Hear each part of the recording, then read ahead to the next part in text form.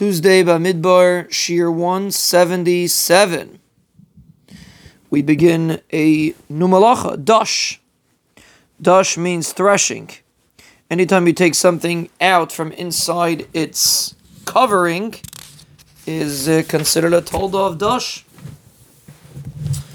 And we're going to give examples, but that's the Melacha of Dosh. The Shiur of Dosh is a gregaris, the amount of a pressed fig. That's that every Melacha that involves achila, the Shiur is a gregaris in guarding Shabbos. Now, the question is if you're, for example, anytime you take something out from inside something else, there's a concept of Dosh.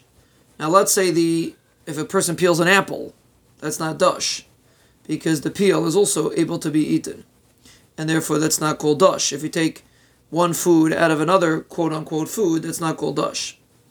But let's say a person peels garlic or onions.